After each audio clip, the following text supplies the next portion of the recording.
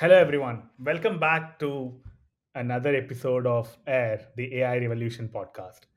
So, today we'll be exploring the future of LLMs and what it will take for us to get there quickly.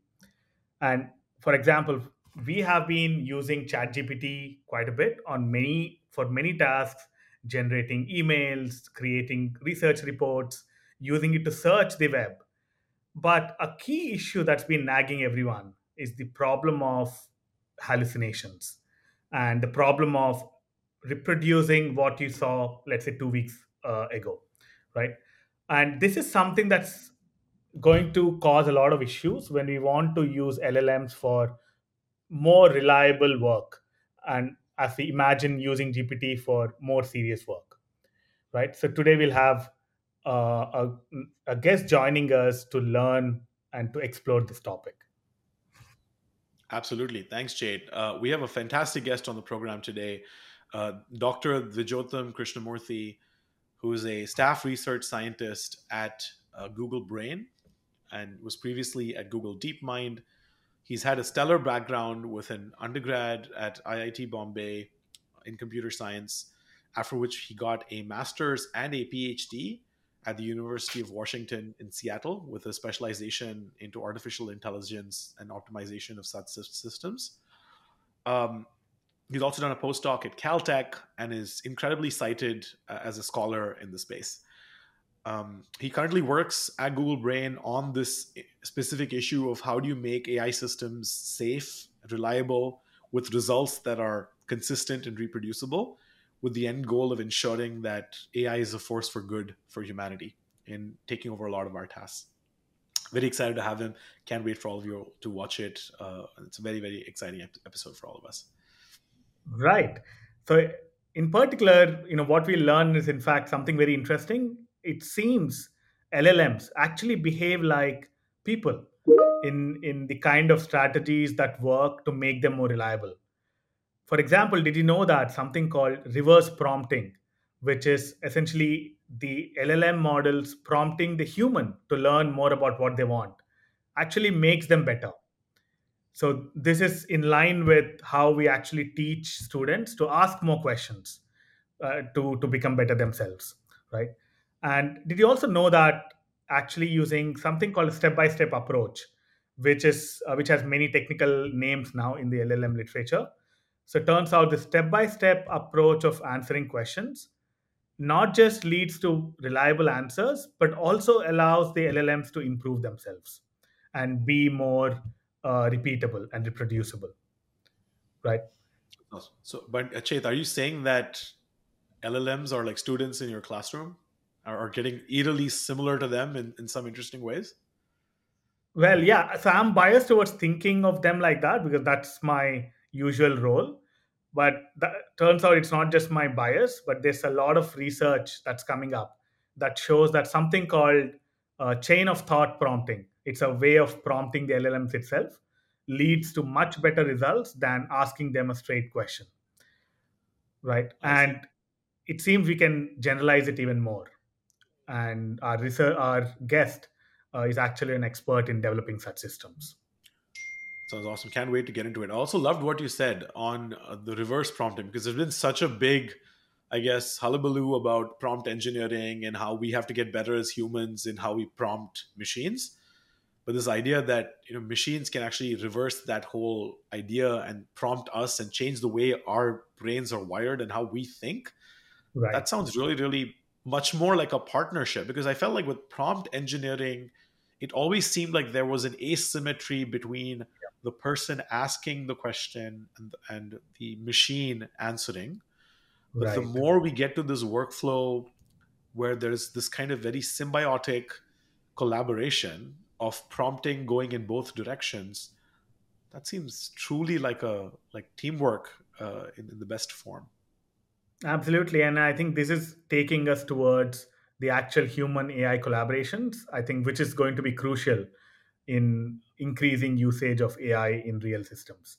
So we cannot just let them do whatever they want, right? So the AI systems, we want to be in control. We want to be able to align our values with, or align their values with ours.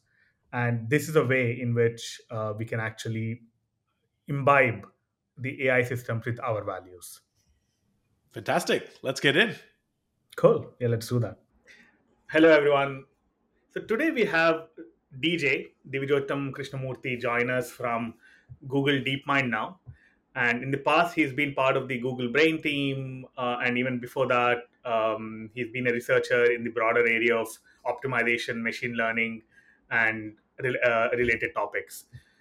So today we'll be exploring multiple topics with him. So DJ, do you want to add something more on what you work on? Sure. So currently, I'm part of a team at Google DeepMind focused on privacy and security. But more generally, like my interests span all aspects of AI safety, very broadly construed. Perfect. So today we'll be talking about some of your experiences in this new era of AI, and in particular, go deeper into some of the reliability issues of AI. Right. So that's a topic that keeps coming up in multiple dimensions. One is to figure out, hey, how do we use AI in different industries, right? What are the issues with AI? The second part is, let's say, if you do decide to use AI, how do we align it to what we need? How do we control it, right? So that's the other part. And in general, also looking at, in the same context, safety of AI systems, right? Understanding when it can go wrong. So there are in known terms, we talk about known risks, but what are the unknown risks as well, right? So we will talk about some of these aspects. So let's begin with your journey, DJ. Sure. So yeah, so when I moved to the US for my PhD, I was working with a professor who actually developed this toolbox called Mujoko, which is actually a very popular tool right now in the field of deep reinforcement learning. It's basically a tool that allows you to simulate um, rigid body dynamics, essentially allows you to simulate like Newton's laws and stuff when you have, let's say, like a simulated robot interacting with an environment which could have like lots of different kinds of objects, and Right. so you can essentially have all the physical dynamics of those kinds of systems modeled, and then you ask questions around, like, suppose you specify a goal for this robot, what's the best way for the robot to accomplish that goal, right? So you can Right. essentially have what are called like optimal control problems, or in AI language, they call reinforcement learning problems, that essentially require you to like figure out a complex sequence of actions to accomplish a particular task. And so that's Right. kind of was my main focus in my PhD. One of my first projects in my PhD was actually on what's called inverse reinforcement learning, or inverse optimal control, where the hypothesis is that, humans have evolved to do lots of movements very efficiently. And if we collect data from humans doing these kinds of movements, like walking or like various hand manipulations, can we learn from that data and like figure out what's the optimal strategy of like accomplishing some of these things that humans end up doing quite efficiently, right? Interesting. Right. And so so that's kind of learning through observing an optimal agent. And then through the rest of my PhD, I worked on like many other problems within that space of like essentially how do you develop algorithms that can deal with these kinds of high dimensional like control and optimization problems, and how do you solve those efficiently. In particular, I did a lot of work around like risk aversion in these kinds of problems, because many times there's a lot of uncertainty in the environment. There are like various things that might um, get disturbed compared to what you expected, and so you need to figure out a way of responding to these random disturbances. And maybe you care not just about like what would happen on average, but you might care about what would happen in the worst case, or in some kind of percentile quantification of the worst case. Right. And so how do you deal with these kinds of tail events that could have catastrophic consequences, while solving Got it. the problem? Understanding them and figuring out ways to adapt to them, right? So that's the got it. So DJ, just teeing off a little bit on that. So you spoke about learning from humans. I thought Yeah, that was really, really fascinating. So if you yeah, take, I mean, if I understood what you said, so for something like, let's say, walking that humans yeah. do, we walk fairly efficiently. And when we say efficiently, we mean from the standpoint of amount of energy consumed per, let's say, unit of distance walked. Energy So consumed, that's say, while also meeting like a kind of a stability criterion, right? So that essentially, like the way humans right. walk, it's not very easy for us to fall over, right? So Right. despite different complicated terrain, so you still want to like ensure that you can walk in a stable and reliable manner. But yes, doing so with minimal energy is kind of important. Yeah, and what's fascinating on that, right, is that when we learn how to walk, that process is far from efficient, either Right. on the parameter of amount of energy spent or on the stability of the walk itself. It's seeing a toddler learn to walk is one of the most, I think, simultaneously funny, but also like slightly nerve-wracking process to go through as a parent because they're falling all the time, and there also seem to be like crying and all this energy expended there. So how do you kind of distinguish between the process of learning the gait versus like the efficiency and the stability that comes once the skill is learned? And then in the when you think about using that as an inspiration for AI, because AI has to do both, right? It has to do the learning and then finally the inference once the model is trained. How do you kind of see differences between those two phases? Right. So, what I was talking about was learning from a human that's already able to like do the task really well, right? Mm, So the gotcha. idea was that like if we have, let's say, I don't know, we want to get, say, uh, companies like Amazon have this use case where they have these large warehouses and they need to sort through like lots of different kinds of objects, which is currently done by humans, but they're trying to like automate some of that using robots. And so their robots need to Right. be able to like, given a large box of like items of various different sizes, they need to sort through and like pick out like items of certain sizes so that like they can all be packaged together when they send it out to be shipped, right? So you need basically for the robot to be able to like recognize objects of different dimensions, figure out how to like pick them up and place them somewhere specifically, right? So this is the kind of thing where if you record a lot of data of humans doing it really well, and like presumably like the workers in Amazon warehouses are like very well trained to do this kind of thing very efficiently, you could take that data and like learn how to do the same using a robot. Right. Right. Right. Mm. Great. So that's a perspective of generating data set for the AI to follow as well, right? Yeah. And coming So to, yeah. sorry, so just to go back to Sid's original question around the um, how this kind of learning process for the AI differs from how a toddler might learn. In this particular context where we're learning from like expert demonstrations, it's unlikely to be similar because you're kind of already like showing the robot like the right way to do it, and you're Mm. just kind of getting it to do that. But there's many situations where we actually, it's much harder to get like human demonstrations of the right way to do something. Mm. So for example, like I don't know, people have thought about using robots for like disaster sites, right? Like things like Fukushima and stuff that happen, and you want a robot to go in there and like do something to handle the situation. It's much harder in those kinds of situations for a human to demonstrate exactly the right way to do something, and so you Mm. need the robot to kind of figure out the right strategy.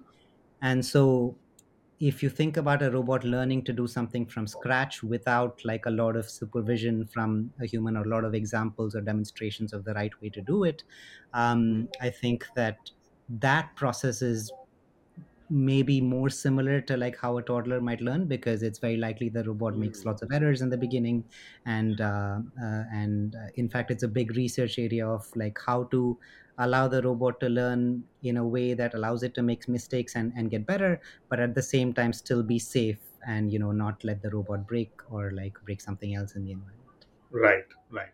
So control the environment in which it's learning these things, Right. especially in a new environment like disaster situation and so on. Yeah. Right. So this brings us back to, I think, the availability of data to train AIs, right?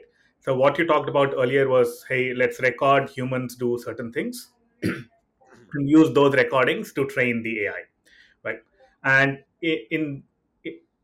LLMs, the development of large language models, could be seen as an example of that, because we already have humans that have generated a lot of text data, right? And almost at the optimal level, right? So if you think about what comes out on a web page, it's after a lot of drafts that a human goes through. And of course, there are some ad hoc conversations as well, but books, papers, all these are highly processed output of humans. Now we are learning, using that to learn or teach AIs on how to generate similar outputs, right? So do you see Mhm. similarities between these, and do you see there's an issue with how that particular data was generated and how that might impact how the AI might actually learn? Do you see any of those issues? So are you talking about just the quality of data that the AI is trained on and how that might affect Quality the and abilities? Right, quality, and not just that. So, how a particular article was created. So, we are Mhm. skipping the process of creating that, let's say, final piece of article, right? So, we are Right. just directly giving the end product to the AI, Right. and now we are asking it to generate the quality at that level. So, is Right. that a drawback for the current AI systems, and is that why we see lack of understanding and so on? What's your Yeah, it's a perspective very on that? interesting point. And in fact, like just a couple of days ago, OpenAI released a paper where they were trying to get like GPT to solve mathematical tasks.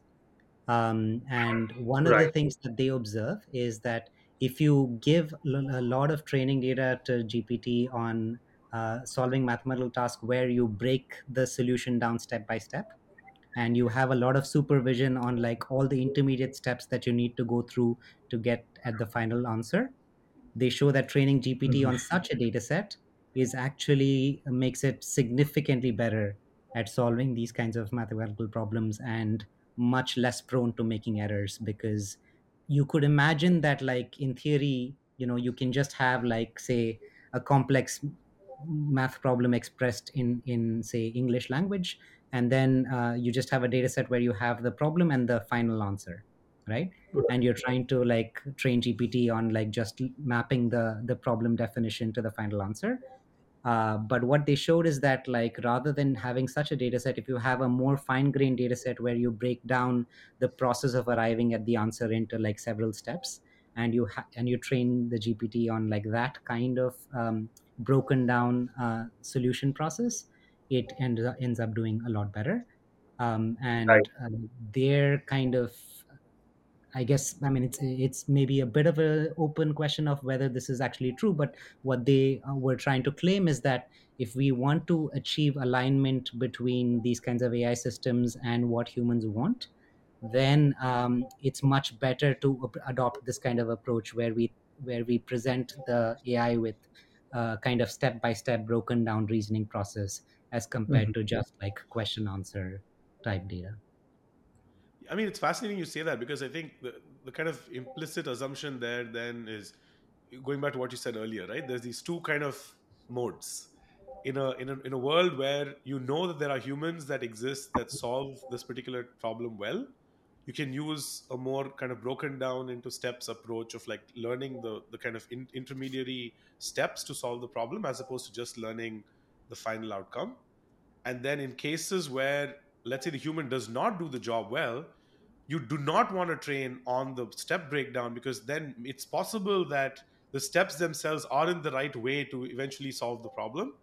So the idea that the path dependence, if you will, between starting with the problem and ending with the solution, if you know that the path gets you to the solution, that's one world. If you feel like that might not be the case, what you're saying is you want to kind of two prong the approach and based on the outcome itself in those two scenarios. Yeah, so I think it's a significantly harder challenge to have AIs kind of discover like um, their own kind of reasoning path, and at the same time have the AI be reliable, right? So you Right. might get it to do it occasionally, and I think it's these AIs are certainly capable of like coming up with new strategies of solving problems that are different from what they've been trained on. But Uh-huh. But I think in those situations, it's much more difficult to assume that the AI gets it right. So it might get it right some of the time, and it'll kind of need constant supervision or feedback to ensure that, whatever creative process it's coming up with is indeed like actually correct, at least for like questions which have an objectively correct answer. Right, and that's another key point that you're making, right? This is generative AI being used in an application where there is such a thing as a right answer, as Right. opposed to, for example, something like generating poetry or creative Sure. writing or an image where there is subjectivity. That's Yeah. the class of problems here entirely deals with problems where there is such a thing as an objective answer, and that's where these Right. approaches make But I sense. think a lot of times when people discuss like reliability of LLMs, they Mhm. typically mean in domains where like there is a clear reasoning path Right. Mhm. from hypothesis to answer. And it need not necessarily be a situation where there is no subjectivity. There could be subjectivity, but even in situations where there's subjectivity, if you say, I don't know, like let's say that and an LLM says that, like, a democratic form of government is better than dictatorial form, right? If it's able to like give you like a reason, like a broken down reasoning, and each step kind of makes sense to an average human, that's a different situation as compared to like, the AI kind of like just kind of hallucinating a bunch of like intermediate things and then kind of making the statement in a misleading way, right? So I think Right. even Right. in situations where there's subjectivity, there is something to be said for having a systematic reasoning process for the LLM. Got it. So that's a very interesting perspective. So we are, in some sense, constraining the AI to think in certain way because we want to be able to understand what it's doing, right? They're very different from, let's say, for example, how AlphaGo was created, or how, for example, we started with games that go games between humans, and then we let the system learn from those games. But then when we allowed the AI to play with itself and actually just reach the conclusion of winning the game, then it came up with very different strategies, right? So that's very different from how we're trying to do this here. Yeah. Right. So I would point out two things about that's different about games. Hmm. The first thing is that there is a clear, well-defined, unquestionable objective, which is to Mhm. maximize your score in the game or maximize your chances of winning the game. Right. And so, in some sense, the evaluation criterion for the AI is kind of unquestionable there. That, you know, even if you use like self play and you play like two versions of the AI against each other, it's clear that each one of the AI has a clear objective of like trying to like maximize its chances of winning. And essentially, the way AlphaGo works is by kind of, a cartoon version is kind of that it's simulating all possible moves, and Hmm. then kind of like trying to reason about which moves it takes right now, which kind of lead to like the maximum number of paths that will lead to like it ending up in a winning state, right? So that's Got it. kind of cartoon version. And so that's kind of a situation where it was feasible to like just let the AI play against itself and discover completely different strategies. I see. um, but the second point I would make there is that, in fact, people have shown that even these like state of the art Go playing AIs, they can be defeated very easily by certain adversarial strategies that you can choose, and you can induce them into making a very silly or a very like unjustified move that no human Hmm. would have made. And so, I despite see. the fact that the AI is discovering these very powerful strategies, it's very easy to put the AI into situations where like it does something that no like human with common sense would do, right? Got it. Got it. Could you tell us more So about that? That sounds fascinating. How does that happen, DJ? Like, why that sounds bizarre, right? It's not something you would ever expect, because if it's sifting through probabilities and sifting through maximizing scores, why is it susceptible to these kinds of human mistakes?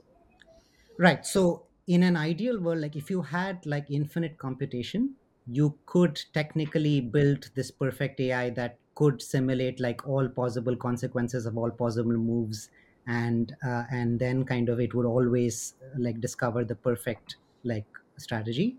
But the reason Go was challenging was that the number of such moves, if you want to like simulate like all possible scenarios, like it's a completely like astronomical like kind of number of possibilities.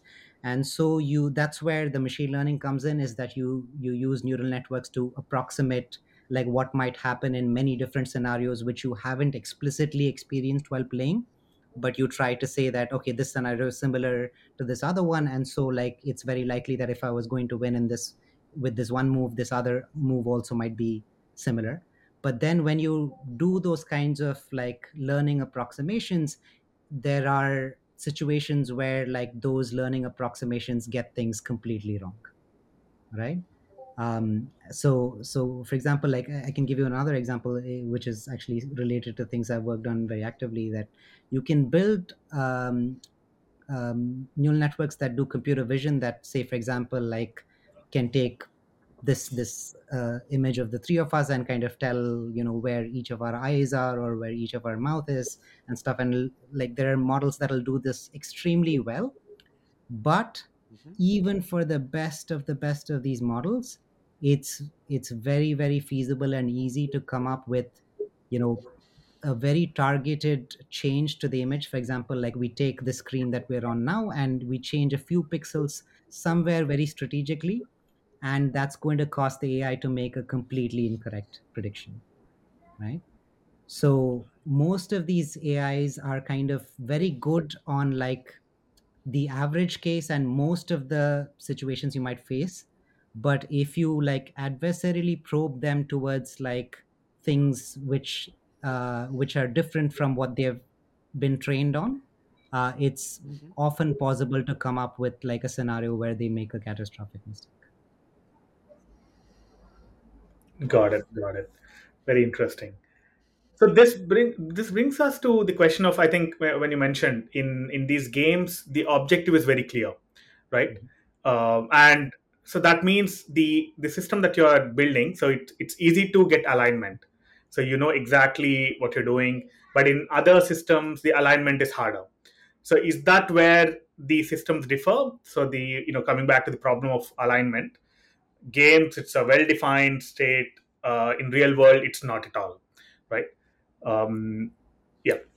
Yeah, Is so yeah. I agree with that. I agree that like in many of the real world use cases where kind of it's much harder to define the right way to do something. Mhm. It's a much bigger challenge, but the existence of these adversarial policies and strategies, even for the game playing scenarios, shows that even when the objective is very well defined, Mhm. because we are using some kind of learning from experience and we haven't seen all possible scenarios, it is Got possible to come up with situations where the AI does something nonsensical. Interesting. So completely surprise the AI and then bring it away from the set of paths it has been trained on, right? Yeah. So that's the strategy there. Got it. Got it. And so you're saying, so when you have such a system, then if you train the AI on generating reasoning in each of these steps, it might be a better way, because there are multiple steps in which the AI can correct itself. Is that the reason why, let's say, in LLM, the chain of thought prompting, right? So that's an approach that has been working very well. um, is that the core reasoning behind that? Yes, so I can make kind of another analogy here, where like I don't know if you guys have heard of diffusion models and like the Yep. text to image Hmm. synthesis and stable diffusion, all that. So for there's a long history behind diffusion models. So there were like something called generative adversarial networks, or GANs, before that, and before that there were other things called variational autoencoders, VAEs. So again, this is a very cartoon picture, but like the big difference between VAEs or GANs versus diffusion models is that VAEs and GANs were trying to um, synthesize kind of what looks like high quality images to us in like Hmm. a one shot fashion, right? So a VA or GAN, you feed it what's called like a latent vector. It's going to directly come up with like an image, say of a person's face or whatever kind of domain of images you're trying to model. The big difference between that and diffusion models is that diffusion models kind of do this in a step by step fashion, They kind of start with like pure Gaussian noise, and they keep like doing small corrections to that until you end up with something that looks like a high quality image. Got So it. even in that scenario, like this kind of step by step kind of correction ended up being a much more successful strategy as compared to like learning end to end how to like go from pure noise to like a reasonable image, right? Got it. Interesting. So that's kind of like a bit of a detour, but like, I just want to make that analogy. And so essentially what's happening here is that we're training these neural networks to essentially approximate some kind of ideal process that we have in mind, right? Hmm. Right. Now, if the ideal process involves like a very long chain of reasoning and a lot of steps to go from like the initial information you have to the final answer that you want, it's going to require a much more like complex neural network with like many more parameters trained for much longer to be able to make that very long range chain of reasoning steps. As Right. opposed to that, if you break it down into like simple things, then it becomes much more efficient for the neural network to like do each step, because the complexity of each step is rather shallow.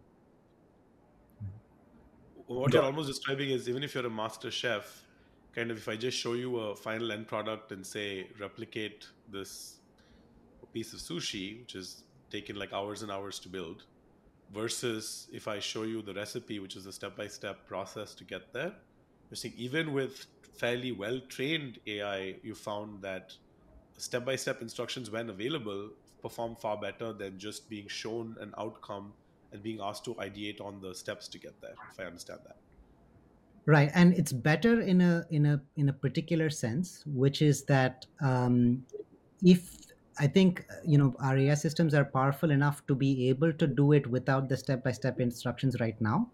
But the danger with those kinds of situations is that if you ask it something very unfamiliar to what it had seen in its training data, then its ability to generalize correctly to this new scenario becomes a lot worse, because it's not being forced to like think in the step by step fashion.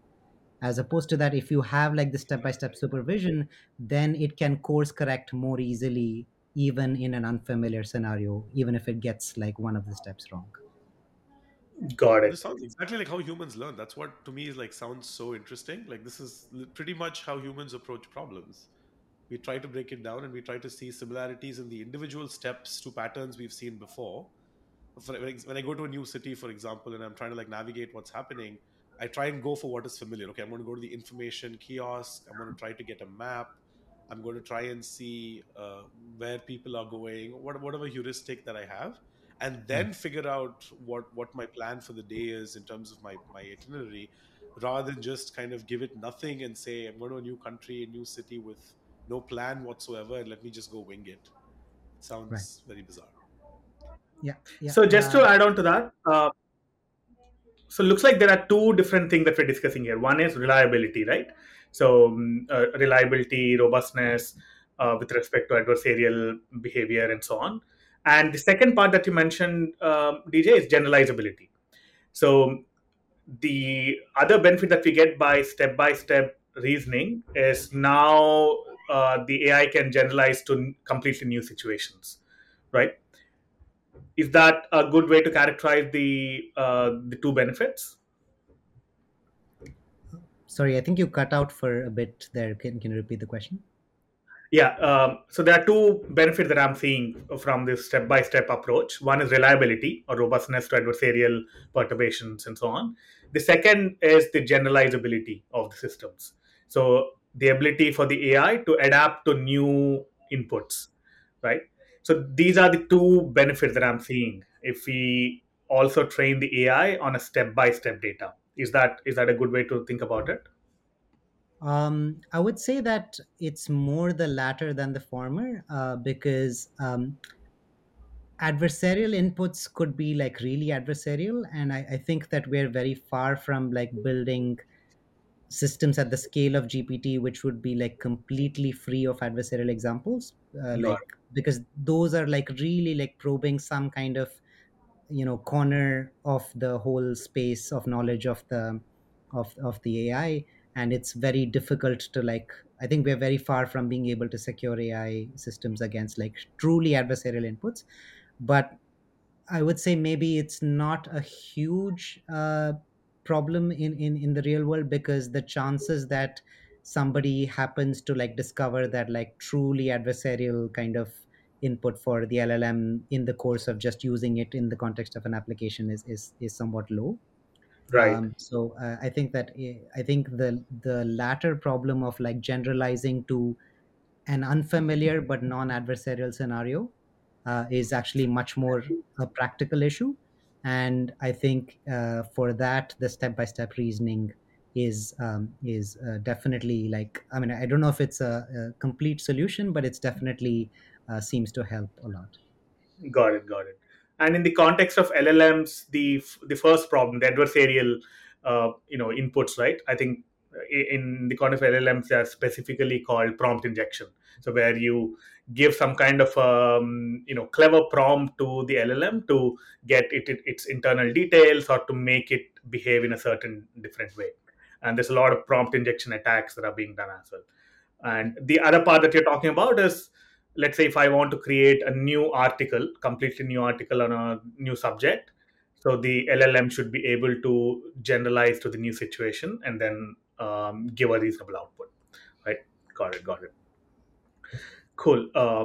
So coming to some of the specific things that you have been working on in the area of developing verifiable systems and so on, so can you tell me a bit more about um, your thought process and how the field is developing on how should we be thinking about human AI relations, right?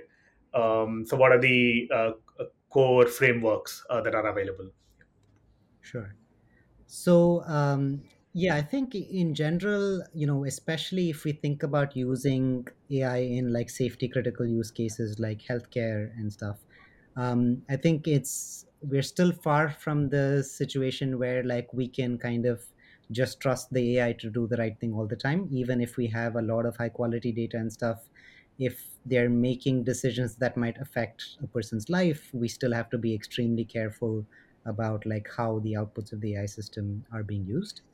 And Right. one possible way to deal with this is to say that we're unlikely to use the AI autonomously, or at least use it autonomously all the time, but rather we're going to Mhm. have the AI be some kind of assistant to a human expert, right? And Got so it. we allow the AI to be providing information or inputs to a human, but then allow the human to make the final decision. So in terms of things I've worked on in this space, we did some work showing that AI systems that were trained for tasks like detecting whether someone had breast cancer from a mammogram, or whether someone had tuberculosis from a chest X-ray. These kinds of AI systems typically are trained on not a huge amount of data, and so there's like many situations where their predictions are not very reliable. And so what we showed was that by looking at the confidence of the prediction of the AI system, we can build a system that reasons about whether the prediction of the AI is actually reliable, and if not, differs back to a clinical expert. And by doing so, the most surprising result that we were able to show is that you can, by using this team of a human and an AI, you can achieve a level of Right. accuracy that's higher than either the human or the AI by themselves. So in some sense, Mhm. the sum, I mean, it's greater than the sum of the parts, right? So essentially, Right. you have this kind of complementary capabilities between the AI and the human, and by putting them together, you can do better than using either one by themselves. Right. So is it so just to deep down there? So you have two systems. One is purely the input being given to human and then getting the output, and Yeah. input being given to AI and then getting the output. Now you're thinking it will be given always to the human plus AI system, or you give it to the AI system and then based on some kind of a thresholding, you then show it to the human and then get the final output. Is the human Um, plus AI in series or in parallel? Right. So the system that we actually implemented and tested was the second option that you were saying, that like essentially the AI always first tries to make a decision and then I see. goes back to a human Right. if it's not possible to. But the other option also has been investigated by other researchers, and I think there's a lot of like different flavors of this kind of thing, where maybe the AI first tries to make a decision, and if it's not very confident, it goes to like a non-expert human. So in a medical setting, maybe you could think about like radiologists who are like very specifically trained to diagnose breast cancer or things like that, but maybe Right. the availability of such radiologists is limited, and so first you give it to like a non-expert clinician, maybe like a general physician, and then if they're not confident themselves, then they can kind of pass it on to an expert human. So you can even have this kind of multi-tiered system where the AI reasons about like how difficult is this case, and like what level of expertise is required to actually correctly diagnose this.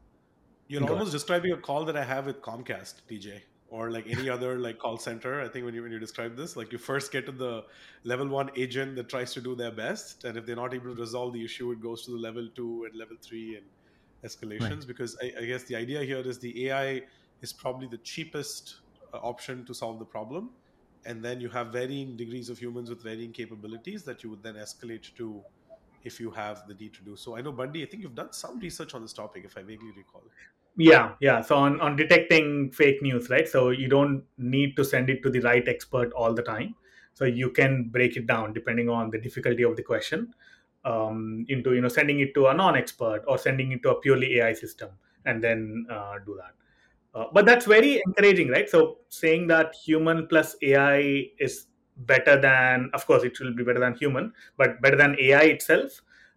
That's an encouraging situation, in the current scenario that we have, where we are thinking, hey, AI is going to take all the jobs, right? So hopefully we are far away from that, and then we still need human input.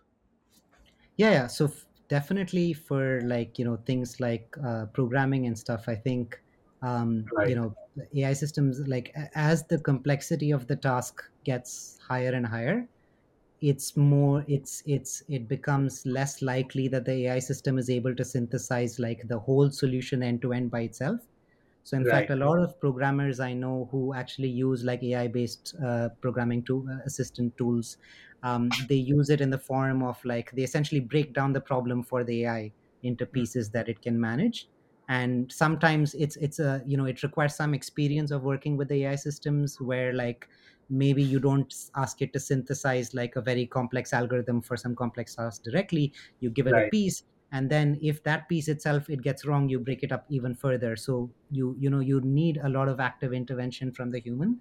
But once you get used to interacting with such an AI system, a lot of like developers, including like through a study that was internally done at Google, reported like significantly higher productivity levels using an AI assistant as got compared to it. working by themselves. So the co-pilot mode is a mode that we can bet on and then be safe about, right? So not a completely autonomous mode where the AI is writing code and then building it and then testing it itself, but a co-pilot mode.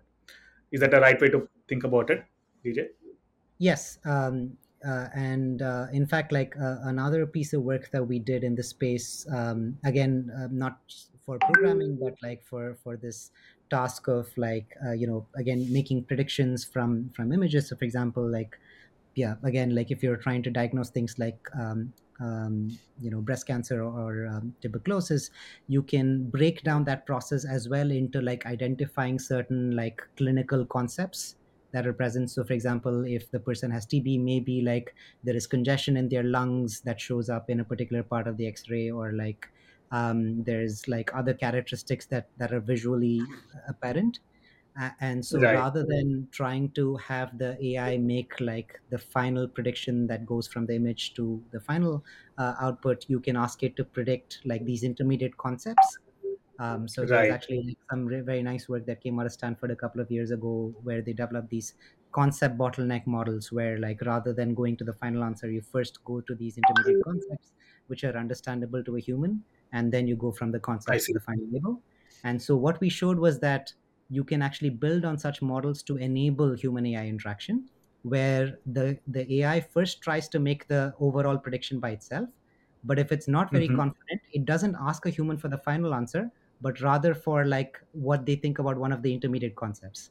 So you can ask Interesting. whether, like, the radiologist thought that the person had congestion in the chest area based on the X-ray, right? And then given I that see. piece of feedback, it can kind of refine its own predictions and get a better answer. So this enables this kind of That's a richer very interesting. language. Right, that's a very interesting mode. So the another benefit of the step by step teaching of AI is that the role of co-pilot becomes easier as well. So you're not just asking. So human is actually the co-pilot for the AI system. So not the other way around. So that's Yeah, very it goes interesting. both. It goes both ways. Yeah. Yeah, I mean, so I mean, the concept of prompt engineering, right? It's very interesting in this context. It's like one is you're engineering the right prompts to give the AI, and the AI is then prompting the human back to then think about the problem in a different way.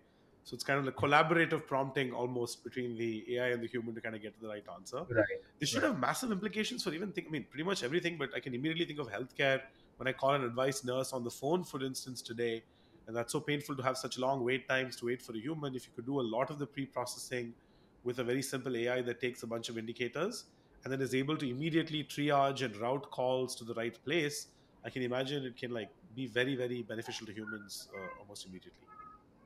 Yeah, I agree. But I yeah, think that to actually build such systems that we can safely rely on, I think we need to be very careful about how they're trained. And I think a lot of these ideas that we're thinking about, of like breaking tasks down step by step and giving more fine-grained supervision to the AI, I think are going to be important to build like systems like that got that it, we can actually got it. trust. Very interesting. So thinking in terms of comic books, right? So to make it actually interesting, so the Ultron mode of creating an AI is very different from the, let's say, the Iron Man mode, right? So where Iron Man, say, it's the suit with a lot of inbuilt autonomy, but then you have Tony Stark actually deciding what to do. So that's a safer and a better way, in terms of longer term view, than building, let's say, the Ultron. Is that the way to? Ultron is purely autonomous, and then of course, we have alignment issues with Ultron, and then Ultron decides to destroy everything. Is that a right way to think about these two approaches? Yeah, I think so, and I think that the arrow going both ways is, I think, kind of important, right? So Mm, we need to think about, like, of course, AI systems helping humans, but humans also learning how to work better with AIs, right? So I think, got it. like, Got it. if you imagine, like, if you make the analogy to programming, right? So maybe like 50 years ago, if we were all doing computer science, we would have been like writing assembly code and like thinking about how to move like register data in one register to another and stuff. And now, like, there Yeah. are compilers who do all that for us, right? So we have learned how Right. to like write programs at a much higher level and trust that the compiler will like take care of the lower level details. I think this is just going to Got be a it. further level of abstraction, that like we'll learn to like use these AIs as kind of a very high level, kind of almost semantic compiler that can take care of certain subtasks very well. But then we know Right. their limitations, and we need to like intervene in certain places to make sure the overall output is right. Got it. Got it. So in this world, DJ, I guess maybe thinking forward, right? You're almost, I think, in this kind of new algorithm for how humans and AI work together. It seems to, from this kind of picture, that since the AI is only coming to the human when the AI is stuck, that then it almost implies that for humans to have a relevant role to play, they all have to be specialists in certain specific fields where the AI feels that it's unable to have the expertise to solve the problem.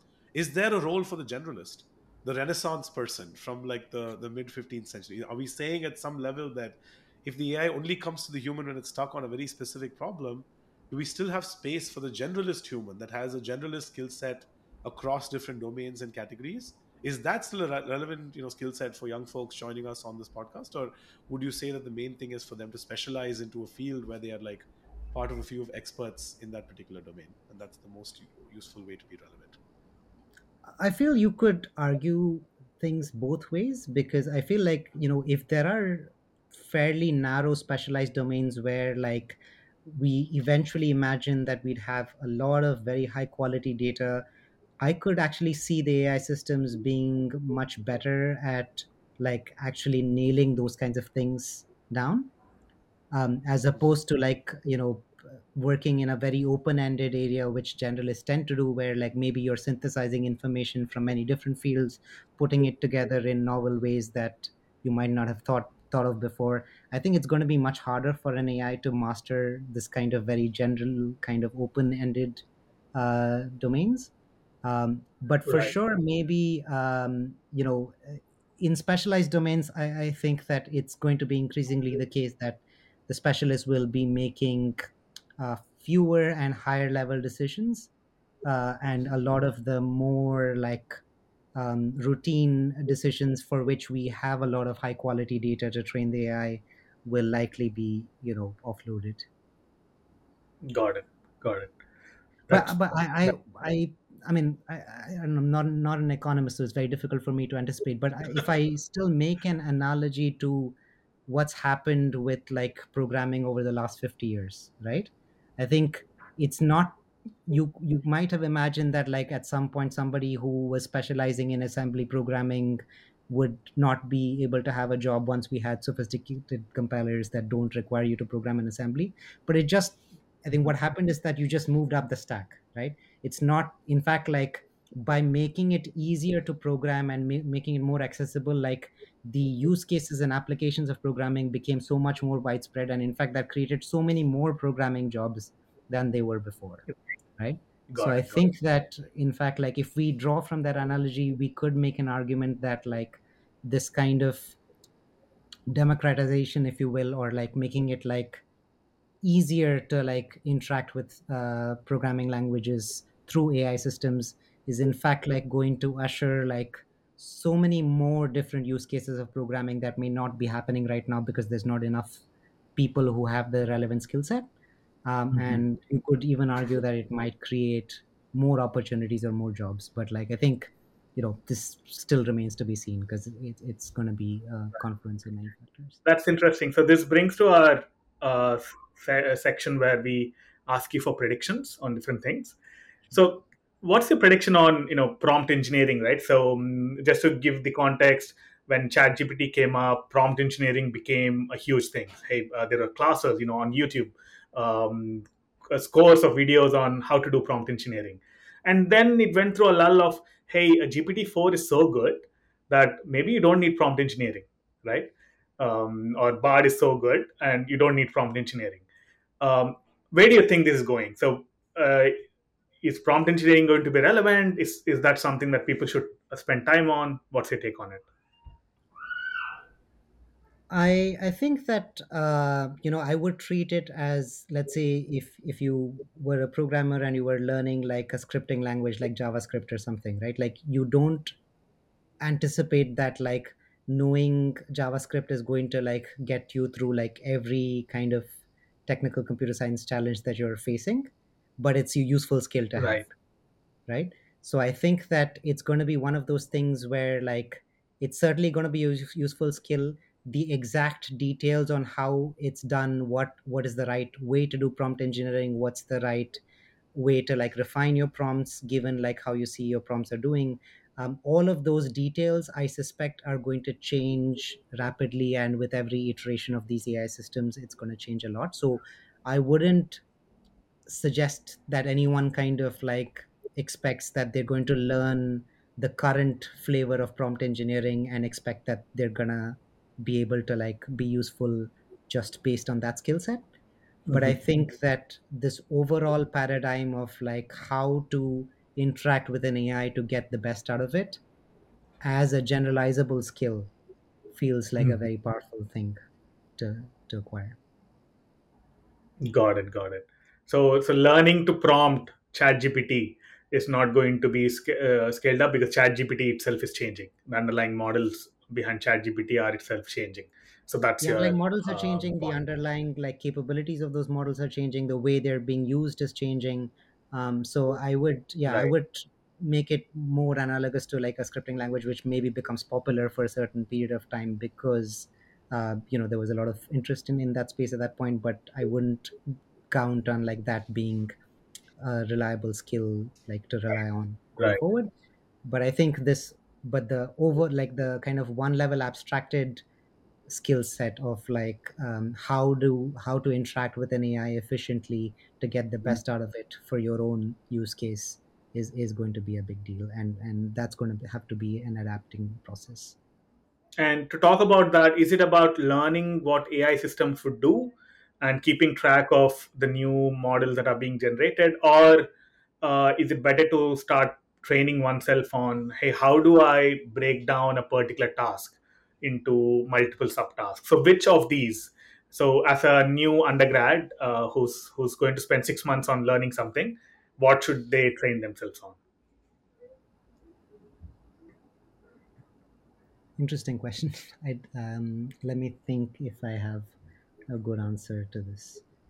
um For sure, I would say that like spending a lot of time kind of really like, going through like all the current, viral courses around like how to do prompt engineering specifically for like ChatGPT or something, I feel may not be the best use of your time, especially like if you're a student early on in your career. I think it's much more useful to build like foundational skills that are going to serve you regardless of what the future holds. So especially if you're in a technical domain like computer science, I would say that still like kind of like learning foundational concepts in computer science is certainly more valuable than like learning the current favorite flavor of prompt engineering, which I think is going to be completely useless in 6 months. um, Got it. but Got it.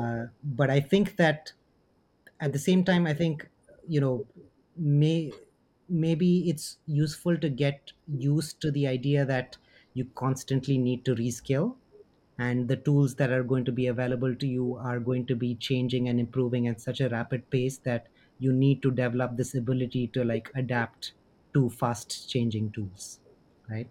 So I would say Mhm. that like recognizing that that notion and training yourself to be adaptable in the face of like very fast changing capabilities is certainly going to be Got very it. useful. So, in other I think words, yeah. thinking about it from when I was an undergrad, learning algorithms and the fundamentals behind algorithms, like techniques like dynamic programming, that's better than learning Perl, right? Which I ended up learning a lot during my undergrad, and then never got to use Perl.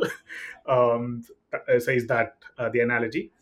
And Yes, Bunny, just to I push on think that that's a fair further, right? I analogy. think just to kind of like combine with what DJ has been saying, I think, for example, if you were a scientist 200 years ago, for instance, when you had no calculator, your ability to do science, I guess, at some level was predicated on can you like use logarithmic tables and come up with conclusions and calculations and mechanisms that are fairly effective. And then when you had the advent of the calculator, for instance, I think a lot of fears were humans are going to forget how to do arithmetic because now you have a device that does arithmetic. And but it's interesting, right? We've not stopped learning basic math after the calculator was invented. In fact, I would say the folks that have best leveraged the calculator are the ones that know the basic concepts of arithmetic and then still choose to use a calculator to save time, as opposed to not understanding the fundamentals of what underlies the calculator itself. I think it's similar with generative AI in the sense that the worst thing we can do is to tell our children, hey, you don't have to learn how to write because a tool can just be prompted and it'll write everything you need to do. Because if you don't understand the fundamentals of what good writing is analogous to good thinking. And I think that's the biggest thing that if I'm hearing DJ as well is that we have to learn the fundamentals. We have to learn our own foundation models, if you will, in Right. terms of how we interact with the world. And then we use these tools as mechanisms to accelerate time, not as a kind of means to get over a fundamental lack of understanding about how the world works. That's what I took away from what you said, DJ. Please correct me if I'm putting words in your mouth. No, I think that's perfectly fair, but maybe I should also caveat that by saying that I think this is my advice to like people in a technical field, right? The people studying computer science, for example. I think Right. the good thing about like this wave is that it's also opening up possibilities for like a lot of people who don't have the technical training or technical skills to be able to make use of these generative AI systems. So a lot of people are thinking about, like, how writers or artists are going to be able to, like, play with these systems to, like, be more creative in their own space.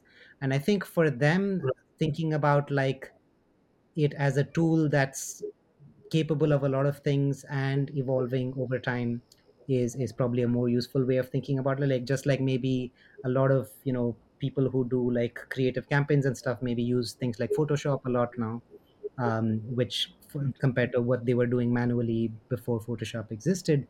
I think you should, Yes. yeah. So for such people, I think they should think of generative AI as just the next kind of iteration of Photoshop, right? And in fact, like, Photoshop has already integrated a lot of generative AI capabilities in their latest release. Got it. Got it. Yeah. So just on the prediction side, so you mentioned about the personal level, right? So how should people try to skill themselves?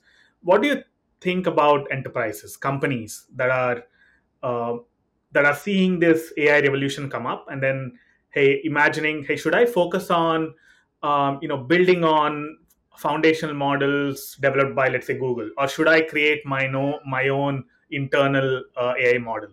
What's your perspective on that, and how should companies think about that?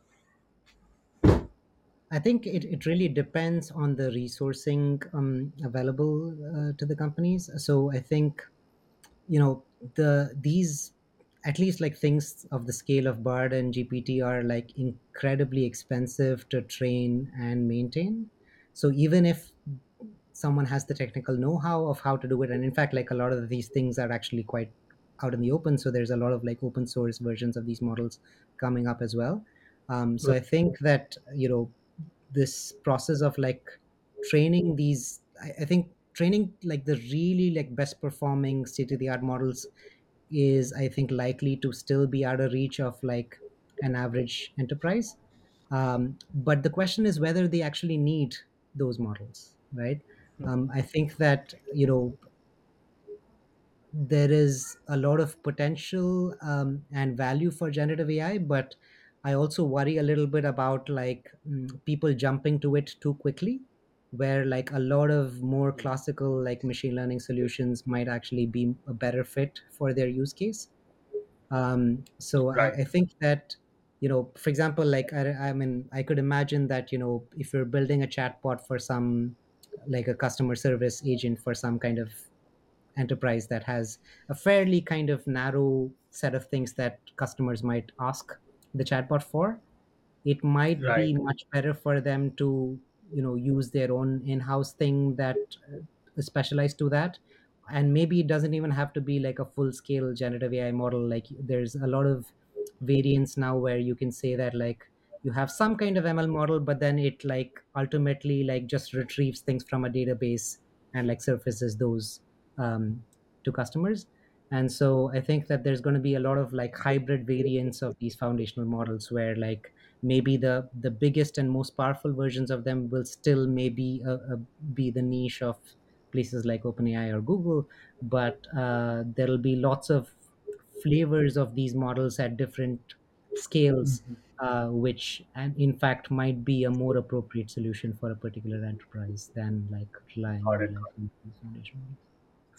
So digging deeper into that, so I see two types of companies, right? One is, let's say, as you mentioned, customer service companies, where they're dealing with a lot of customers or a lot of humans, right, at fairly low level tasks. So that's one type of company. The other type of companies, let's say, highly research focused companies, let's say pharma research companies, or let's say finance, hardcore, high frequency trading companies. uh, so I see both of them getting excited about that. So is that how it should be? The high research companies are using it to accelerate the output of their own researchers, right? And these other companies, like customer service companies, are trying to automate a lot of interaction. So there are two different use cases.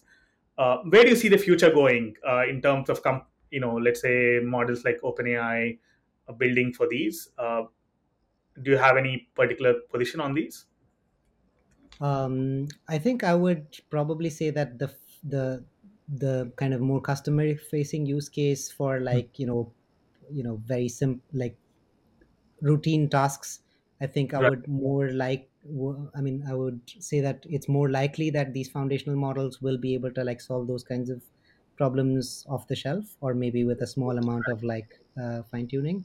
For the more specialized kind of use cases, I would say there's probably a much bigger incentive for those enterprises to develop their in-house models, because I think more those more specialized use cases require a lot of high quality data that's from that specific domain, and expecting that like a general purpose pre-trained model is able to like do the right thing for those very specialized domains seems unlikely to me. So I think yeah, I think the more specialized the use case, the bigger the need to have a more in-house kind of bespoke model.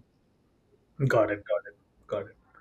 Cool. So one final question. So, how do you see, let's say, 5 years from now? What do you see you working on, or the top researchers in the field working on, and what type of tools might we have access to